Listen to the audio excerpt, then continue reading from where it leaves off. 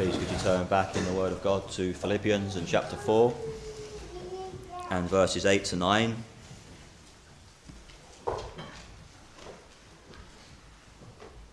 let's just pray once more. We pray, O God, that this supernatural book would work powerfully and effectually in our hearts. We pray you would speak to us, speak to the life of this church, speak to the situations that are in the church, speak to our needs, Lord. Not to our felt needs, but to our real needs, we pray. Renew our minds by thy truth. We ask this in Jesus' name. Amen. Well, I must confess, these two verses, verse 8, particularly verse 9, I didn't understand until I studied them this week. I often used to read verse 8 and now I realise, think about it in a very superficial way. I used to think about it in terms of, listening to pure music or beholding beautiful scenery, whatever is lovely, whatever is majestic, whatever lifts our spirits, not putting before our eyes things that are unclean. Now, indeed, it certainly means nothing less than that. But actually, this passage has to be understood within its context. He opened this context about standing fast together in verse 1, being united. He then introduced a problem that had arisen in the church between Judea and Syntyche. And then he is beginning to deal with how do you respond to trials and conflicts, and in this particular context, the conflict within the church. And he says, well, there's a number of things you can do. Firstly, rejoice in the Lord always. Don't be engulfed by the problem, by the difficulties. Don't allow these things to sap you of all your joy. Focus on the unchanging truths of God and his word and his gospel. You always have something to praise God for in difficult times and in conflicts and in trials. And then he says, be forbearing or be gentle. Don't take these things too much to heart. Forgive one another as Christ has forgiven you. Be patient with one another. Be gracious to each other. Why? Well, the Lord is at hand. He's coming again. He will bring the truth to light when all is said and done. Then he says, but also be assured, the Lord is at hand. That Lord at hand has two meanings. He's coming again, he's near, his coming is near. Being comforted, but also he's near now experimentally. He's a helper who's an ever-present help in time of need. So as you deal with these conflicts, as you deal with these trials, as you deal with these problems in the church, the Lord's at hand. He's there to bring healing. He's there to bring help. He's there to bring his peace into the situation. And then he says, be anxious for nothing. Take no thought, literally. Don't be preoccupied by the problems. Rather, go to God. God is available. The Lord is at hand. Prayer, that word prayer means go to him.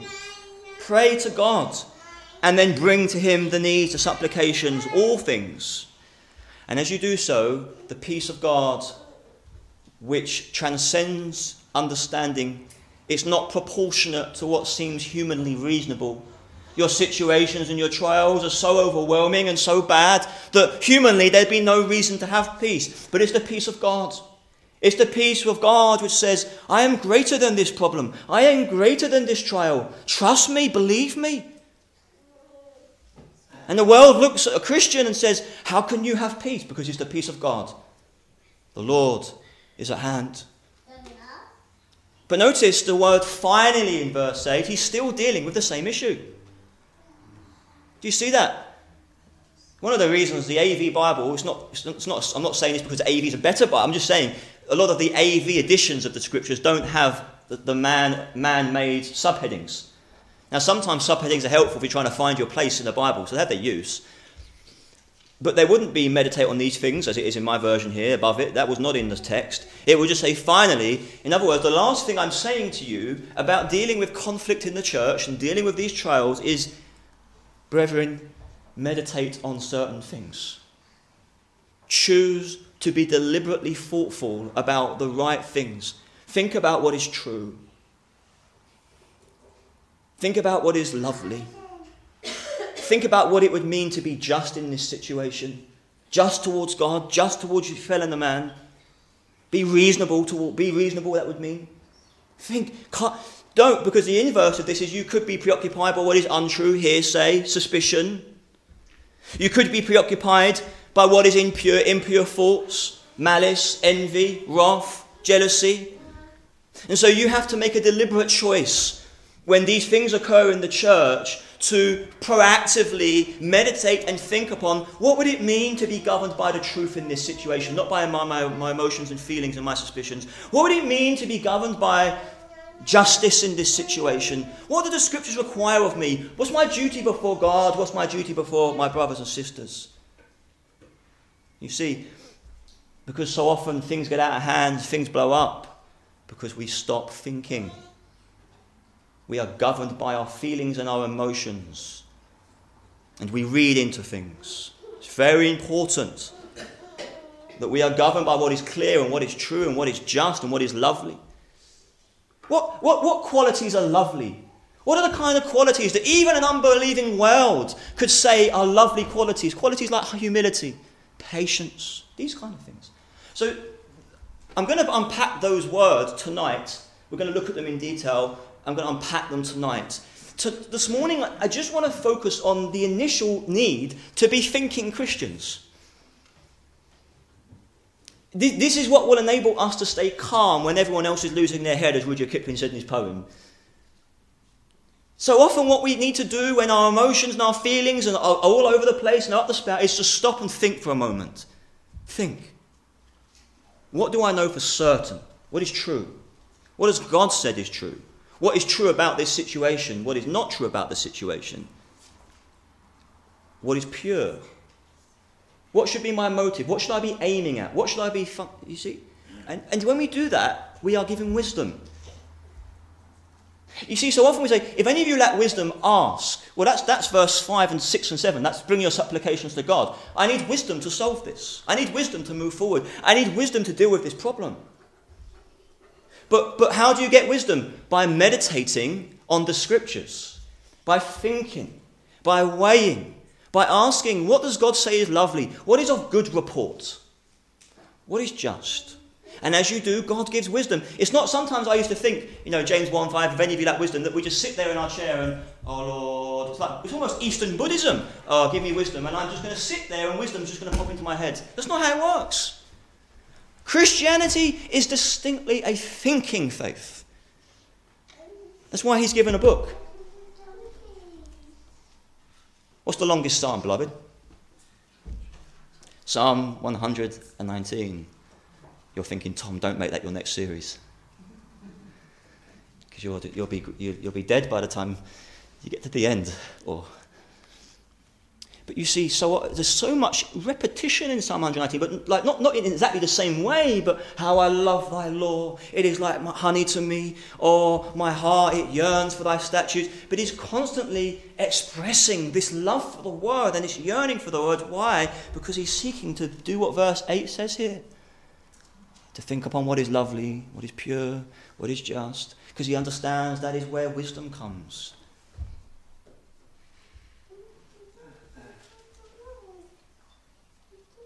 So, and this is important, because this is, again, what we're dealing with here is the need for the peace of God. We all need God's peace. We get it through prayer, verse 7, but notice again in verse 9, and again just to strengthen what I'm saying, that these qualities in verse 8 aren't really merely, nothing less than, but they're not merely going into a great cathedral and going, oh, this is lovely, or going to the orchestra and going, oh, this is so uplifting, oh, this is so grand, oh, this is so noble. That's not what Paul's talking about, and it's clear because in verse 9, the things, whatever things, verse 8, whatever things, verse 8, whatever things, verse 8, 9, verse 9, the things which you learned and received and heard and saw in me. These are qualities. These are ways of living. I taught you them. You listened to them. You've seen me practice them. And as you do these things, these do, he says, the God of peace will be with you. When does God leave a church? When Christians start acting in the opposite way to these qualities. They don't act on whatever is true. They act on suspicion and envy and all sorts of things. They don't seek noble ends. They don't say, what will glorify God? Is what I'm doing here, is what I'm saying, is this glorifying God? No. Whose aim am I seeking here? Whose honour am I seeking? Whose good am I seeking? What's my motive? And when we stop thinking and dwelling upon what would be the noblest end, what is true, what is lovely, so often things go wrong in churches. This seems to be implying that maybe Judea and Syntyche, this was their problem. They had forgotten, let this mind be in you, which was also in Christ Jesus. We could say that these qualities are fully embodied in the Lord Jesus Christ. You could say meditate on Christ. But of course, Christ is the sun, and I'm not suggesting by any means we shouldn't seek to bask in the sun. Oh, we love the sun, we're glad to see the sun when we're thinking it's on its way, we're really pleased about that. But there's a sense in which if you stare at the sun, it blinds you. Sometimes as sinners, we look at Christ and we think, where do I even start? He's so perfect. But that's what's wonderful about Scripture, is Scripture provides so many other men and women of faith who weren't perfect, but they embodied these qualities to one degree or another. And then you can go, oh, well, I can relate to Joseph. I can relate to Daniel. I can relate to these people. And so we study the Scriptures and we learn from them how to respond to situations when they arise. So firstly, see with me then the importance of thinking. Does anyone know what time I started preaching? It's my intention to time to look at the clock. No? Okay. I'm guessing I've done about 5 minutes. Does that sound about right to you? The importance of thinking. We're going to start at the end of verse 8 here. And we're going to study and look at this word, meditate. Meditate on these things. He lists a number of virtues and says, I want you to meditate on these things.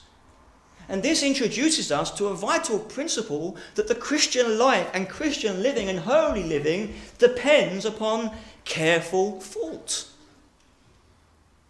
You know, this is very different to the way the modern Christian approaches sanctification and holiness. Today it's all about, and I'm not saying this is the case here, but it's about going to a meeting. It's about getting slain in the Spirit or baptized in the Spirit. It's about sitting there and waiting for something to happen to you. No, says Paul. Paul is saying that your holiness, because these qualities are like holiness broken down into piecemeal, he's saying your holiness occurs as you think. And actually, this is the counterbalance then to do not be anxious, because we saw that in Matthew that's translated, particularly in the AV and rightly, take no thought. So what we're to do is the opposite of anxiety. Anxiety occurs when we begin thinking, and I'm going to be thinking about this more tonight, but we're going to be thinking upon hypothetical possibilities, things we can't prove. What if this is going on? What if that is going on? What if they're thinking this? What if that happens? Impure thoughts. These aren't accordance with the truth. And you develop unholy attitudes. And it can cause you to act unjustly towards God and towards each other. Paul would say, no, that's anxiety. That is focusing on uncertain things. We're to think upon these virtues.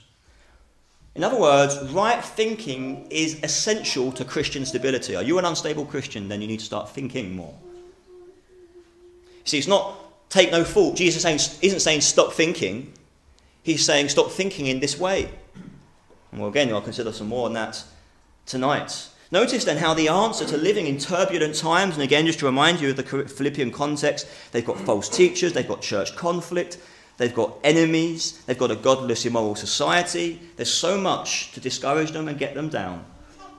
The solution to being stabilised and at peace through such times is careful thought. Now, I like to look up a concordance and to see how the word is translated in other places, because it sheds light on the word. The dictionary literally says this word literally means to calculate. So a wooden translation would be calculate these things. The idea is, in ancient culture, is on the scale. So you want to buy 5 kilograms of rice.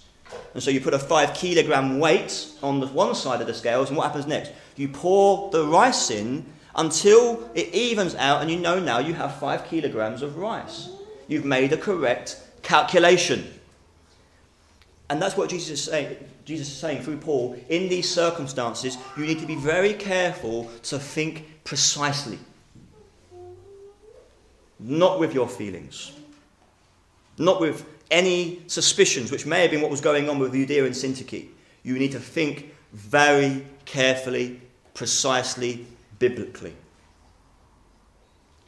Now, how is this word used? Because what I'm trying to say is, by looking up a concordance, you can find verses where this same word is used. And it's fascinating, the options that I was given. It sheds so much light on exactly what Paul is calling for here. The first one is in 1 Corinthians 13 verse 5. The exact same word is used here. It was the first one in my list on my concordance. 1 Corinthians 13 verse 5. Speaking about the qualities of love, which again is in our passage.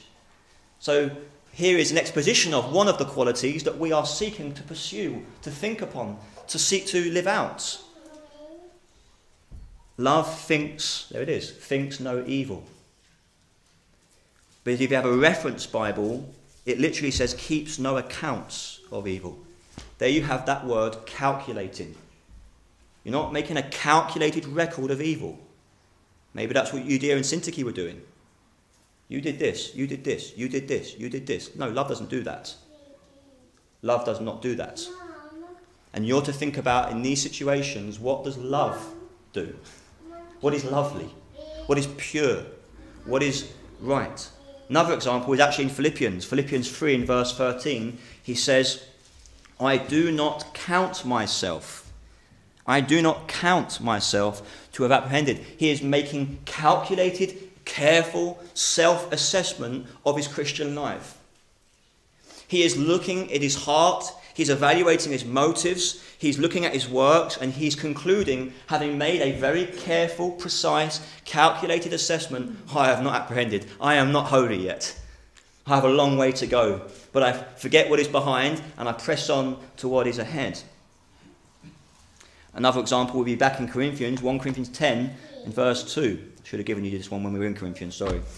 1 Corinthians 10 and verse 2. In fact, I think that's the wrong reference. Forget that one. 1 Peter 5 verse 12. There's a typo there.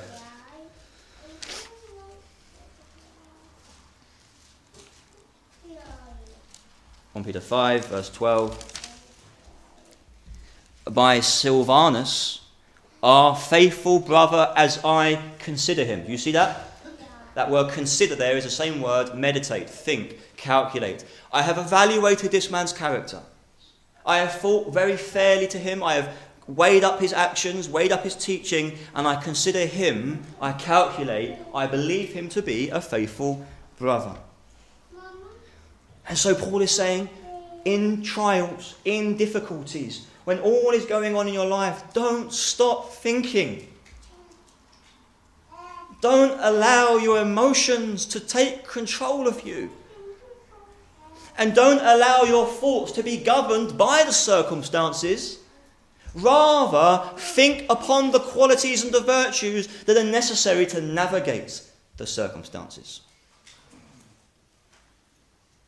And so Paul, when his outward body is wasting away, when he has sleepless nights, when he's buffeted, when he faces lashings 50 times, what does he say? He thinks about what is true. Oh, but my inward man is being renewed day by day. And he thinks about these momentary troubles compared to the glory that to come, our light. You see, he's thinking. He's being enabled by God's grace to respond to what is occurring and to deal with it righteously. And so particularly, again, the immediate context is Judea and Syntyche. Please be sure to give careful thought. What is true? What do I know is true? And nothing more than the truth. What can I prove? What is lovely? What is pure? What is just?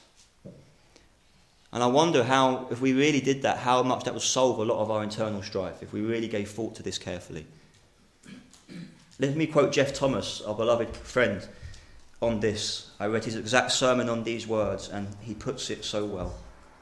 All you think about must be compatible with the gospel. What you ponder and what you give proper weight and value to are to be these true, noble, right, pure, lovely, admirable thoughts. This is a very practical list. To live as Christians, as men or women, we need these graces. Think of a delicate relationship like Euodia and Syntyche, where there is suspicion and uncertainty has developed, where we must be so careful not to allow our judgments to be clouded by half-truths or innuendo. We mustn't become so preoccupied by this person and suspicious of him. It is a long-term relationship, and we have to say to ourselves, I must think what is true and noble and right and pure and lovely. There can be no recovery of broken relationships without that. So encouraging this mindset is to the way to achieve what Paul has just been telling us, to rejoice always, not to worry, to be gracious and gentle, and knowing the peace of God guarding our hearts and minds by always setting our minds on a panorama of graces such as these. Paul is pleading for a serious mindedness in the Christian's whole attitude to life. He is not asking for joyless, obviously, to be joyless, because he has just exhorted us to rejoice always. He is not urging us to become Christians curmudgeons, because he is defining true believers as those who have a serious outlook on life. They must always be straight, and their thoughts are pure, clean, and lovely. What a high calling this is. Has that changed the way you understand these verses? Because it was mind-blowing to me to see that this is the context. Now notice a few things about this phrase, meditate on these things. It's in the present tense, every moment of every day. It's in the active voice. What that means is you're to take responsibility to do this, not others for you. You're to be doing this. Thirdly, it's in the imperative mood. This is a divine command. And to not do this is sin and worthy of repentance. And because it is a command, if it is not obeyed, not only is it sin, but you will be unstable and you'll be tossed to and fro.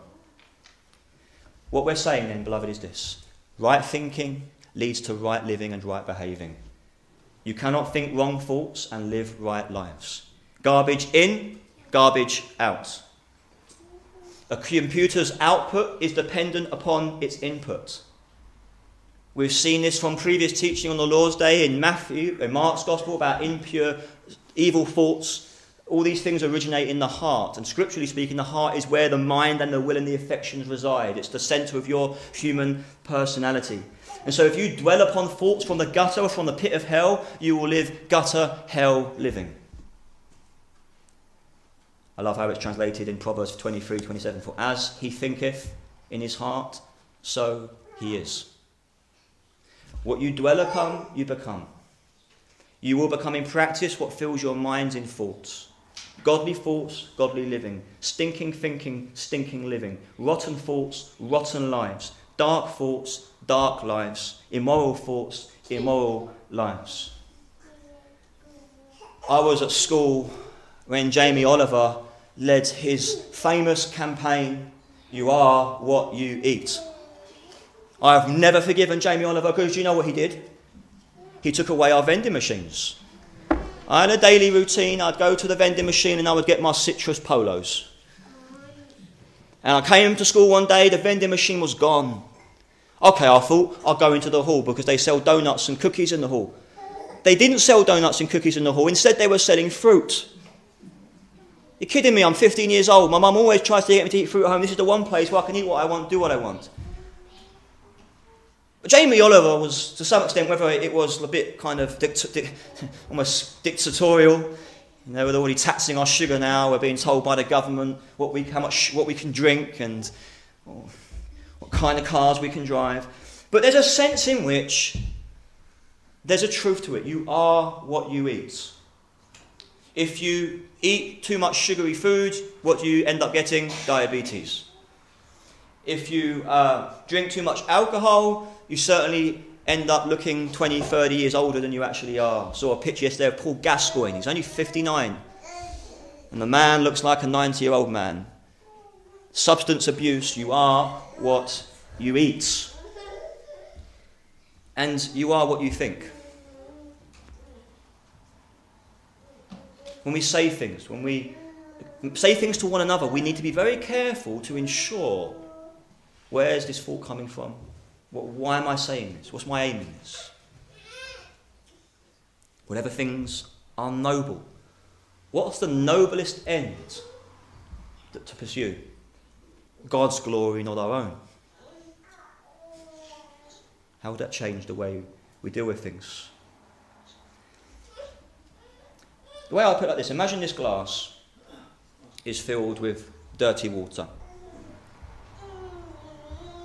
Impure water. That's you and I by nature. How do I get rid of the dirty water? I need to pour in fresh water. I could do that two ways. If I stand it under the tap and have a powerful spray or water coming out, what eventually is going to happen? The dirty water is going to be misplaced. Or I could put ice cubes in it, and gradually those ice cubes are going to displace the dirty water. And that is what we're to do. Evil thoughts, evil desires, evil attitudes, they will arise in our hearts because we're sinful. But we have to choose deliberately to think about these virtues, and they will displace and dislodge our sinful thoughts and desires. Now, secondly, I want you to see the importance of thinking to Christianity. And I'm making a more broader point here. I'm not being as personal, I'm being more general. I want you to understand, beloved, that Christianity is a distinctly thinking religion. Have a hallelujah for that. We are not like the Eastern mystics that says, empty your mind, go to your happy place. All that stuff has come into our secular counselling now. Some of it can be helpful, I don't deny. But some of it is just pure nonsense. Empty your mind. The thing is, when you empty your mind, you're vulnerable to be abused and to be led astray. The last thing you want to do when you've got a so-called teacher telling you to empty your mind is empty your mind, because you empty your mind, you forget all your basic principles, and they can get you to do what they want. Never empty your mind. Christianity is a religion of the heart and mind. Thou shalt love the Lord thy God with all thy heart, with all thy soul, and with all thy mind. And it's like modern Christianity has forgotten the last bit about the mind. There used to be a time, didn't there, when Christianity was known for producing great works, great literature. We have a hymn book that people despise because they're old, full of tremendous truths about the God of the Scriptures, that when you read them and sing them, if you believe them in your heart, how can they not bless you?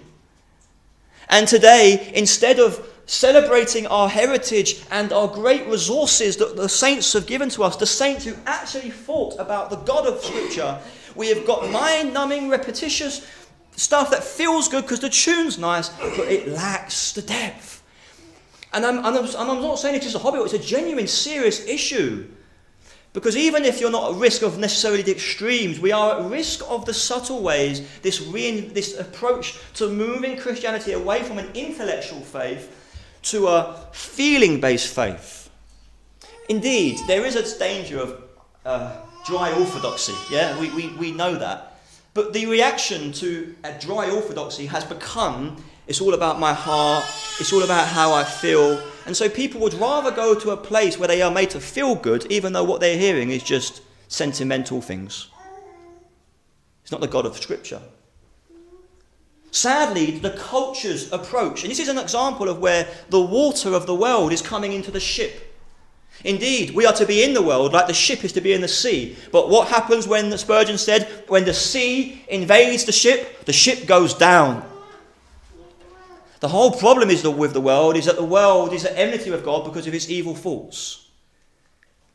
And if we begin to allow the world's approach, because what is the world saying today? The world is saying, for example, don't look at your genetic body and reason from that biology is unchangeable. Whatever you feel, that is what you are. There's nothing rational about that, is there? but it's what people feel. And I'm going to a very extreme example. But today people have now made their minds a slave to their passions. Again, maybe this was going on with Judea and Syntyche. It was all getting on the level of passions and emotions. And they stopped being rational. Today, thinking and rationality is seen as a hindrance. We are living in a day where we have a feeling-based Christianity. Hymns used to be deeply doctrinal. Preaching was doctrinal, logical, and deep. I mean, sometimes we get fed up if our preacher goes on for longer than 40 minutes. Try listening to a Puritan sermon, you'd be there for 3 hours. Now, I'm not proposing that's what we should do. But what that shows us is they had a very higher value on the importance of rational thinking and the need to be logical and scriptural and methodical. You know, John Owen is, you either love John Owen or you hate John Owen. I quite like John Owen. You get used to him after a while. But you see, John Owen, he makes a point and he makes another 100 points before he comes back to the first point. What he's doing is he's exhausting the issue. He is dealing with every possible, inconceivable objection that there is and therefore coming to a conclusion. We've lost this in modern Christianity. There was a time when the contents of what was sung mattered more than the style of how it is sung. The problem is, an emotion-based Christianity may give you a momentary uplift, but it will leave you in the doldrums on Monday afternoon. But a reasoned Christianity, a biblical Christianity, an intellectual Christianity will equip you to live stable and godly in Christ Jesus. I love how you see this link between the mind and the affections. I haven't got time to turn there, but in 2 Kings 22 of Josiah, his secretary says, we found the law that's lie dormant. And so he reads the law. And it says Josiah heard the law. He rent his clothes. His mind is suddenly realizing, we have broken God's commandments.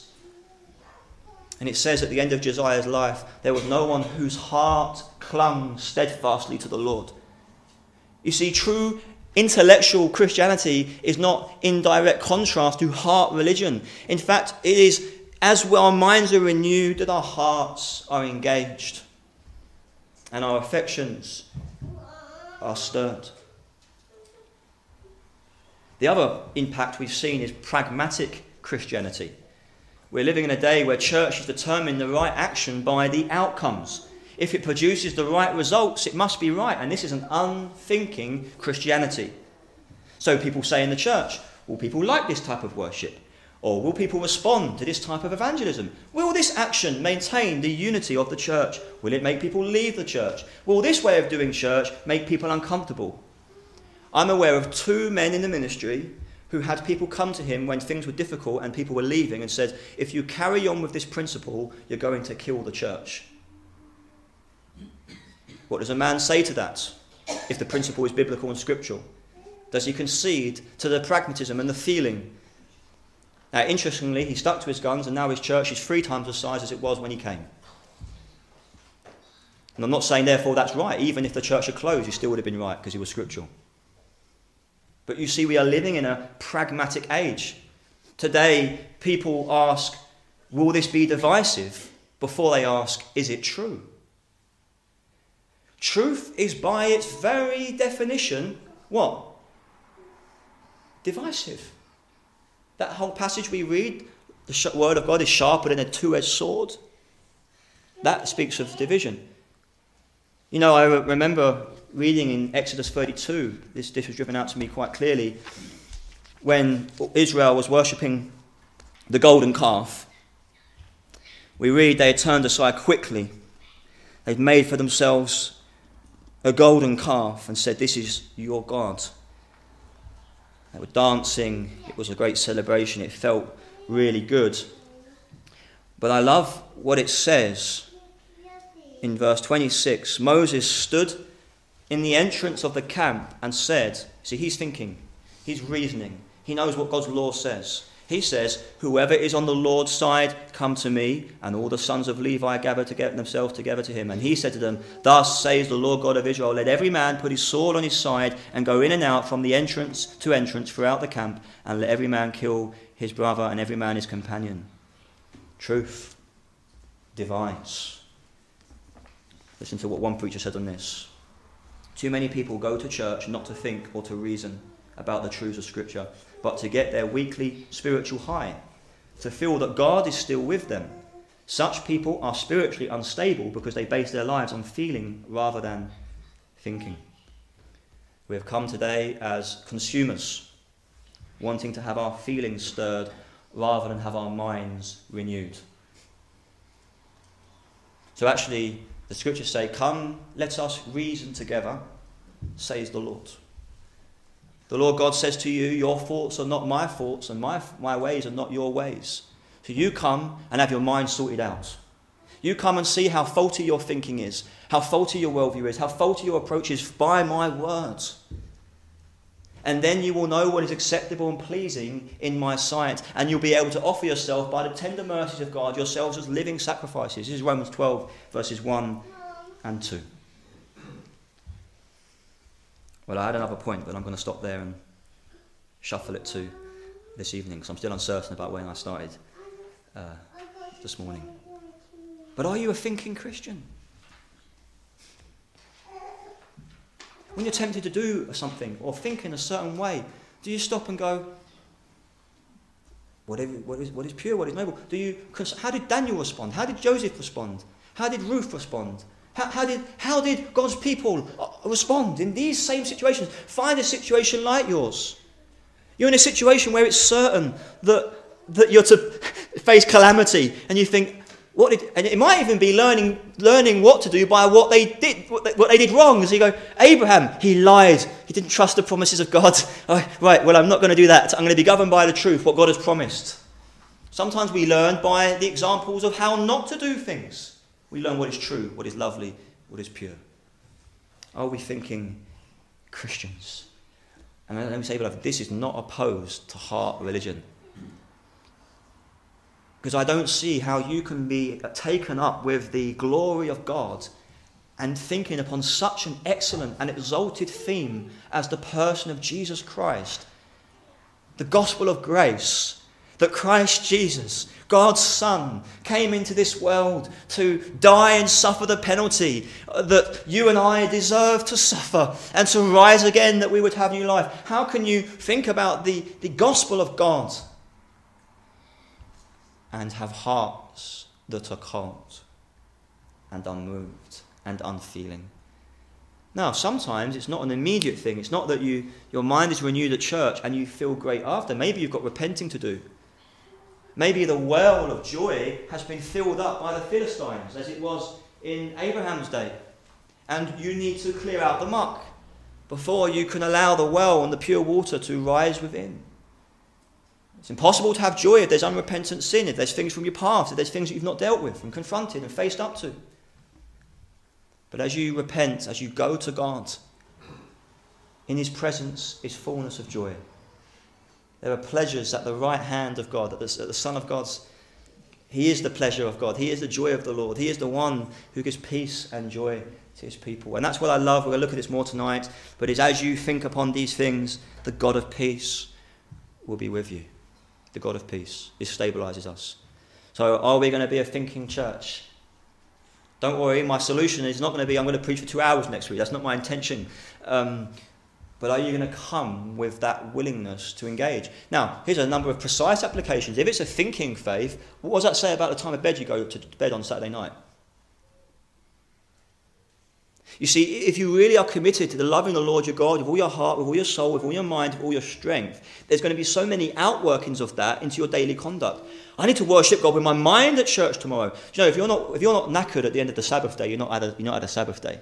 There is a sense in which this is the most tiring day of the week because you're engaging yourself in the highest work that you can do, the worship of God, and he required all of you, all of your strength, all of your minds. Anything less than that is not loving God. He is worthy. Do you not give your mind to your assignments, To your paperwork? To your bills? What about his word? I don't buy this whole, granted, a preacher can preach badly for very long. And I've done that probably many times. Maybe you're thinking that now. But I don't buy it as a principle. Forget who's the preacher. As a principle, I do not buy it that 40 minutes to an hour is too long for you to give God with your mind. Because I'm pretty sure in the week you give your daily tasks 5, 6, 7, 8 hours with a lunch break in between. And he is worthy of more than that. Let's raise the bar, beloved. These attitudes are often a reflection of being lukewarm. Let's call a spade a spade. Let's say it for what it is. And let's repent. Let's say, God, we are so half-hearted. Our minds are so fickle and tossed to and fro. Let's commit ourselves to being a church that learn in crisis, that learn in difficulty, that learn when bad news comes to engage our minds with what is true, what is lovely, what is pure. And it will go a long way to lessening the burdens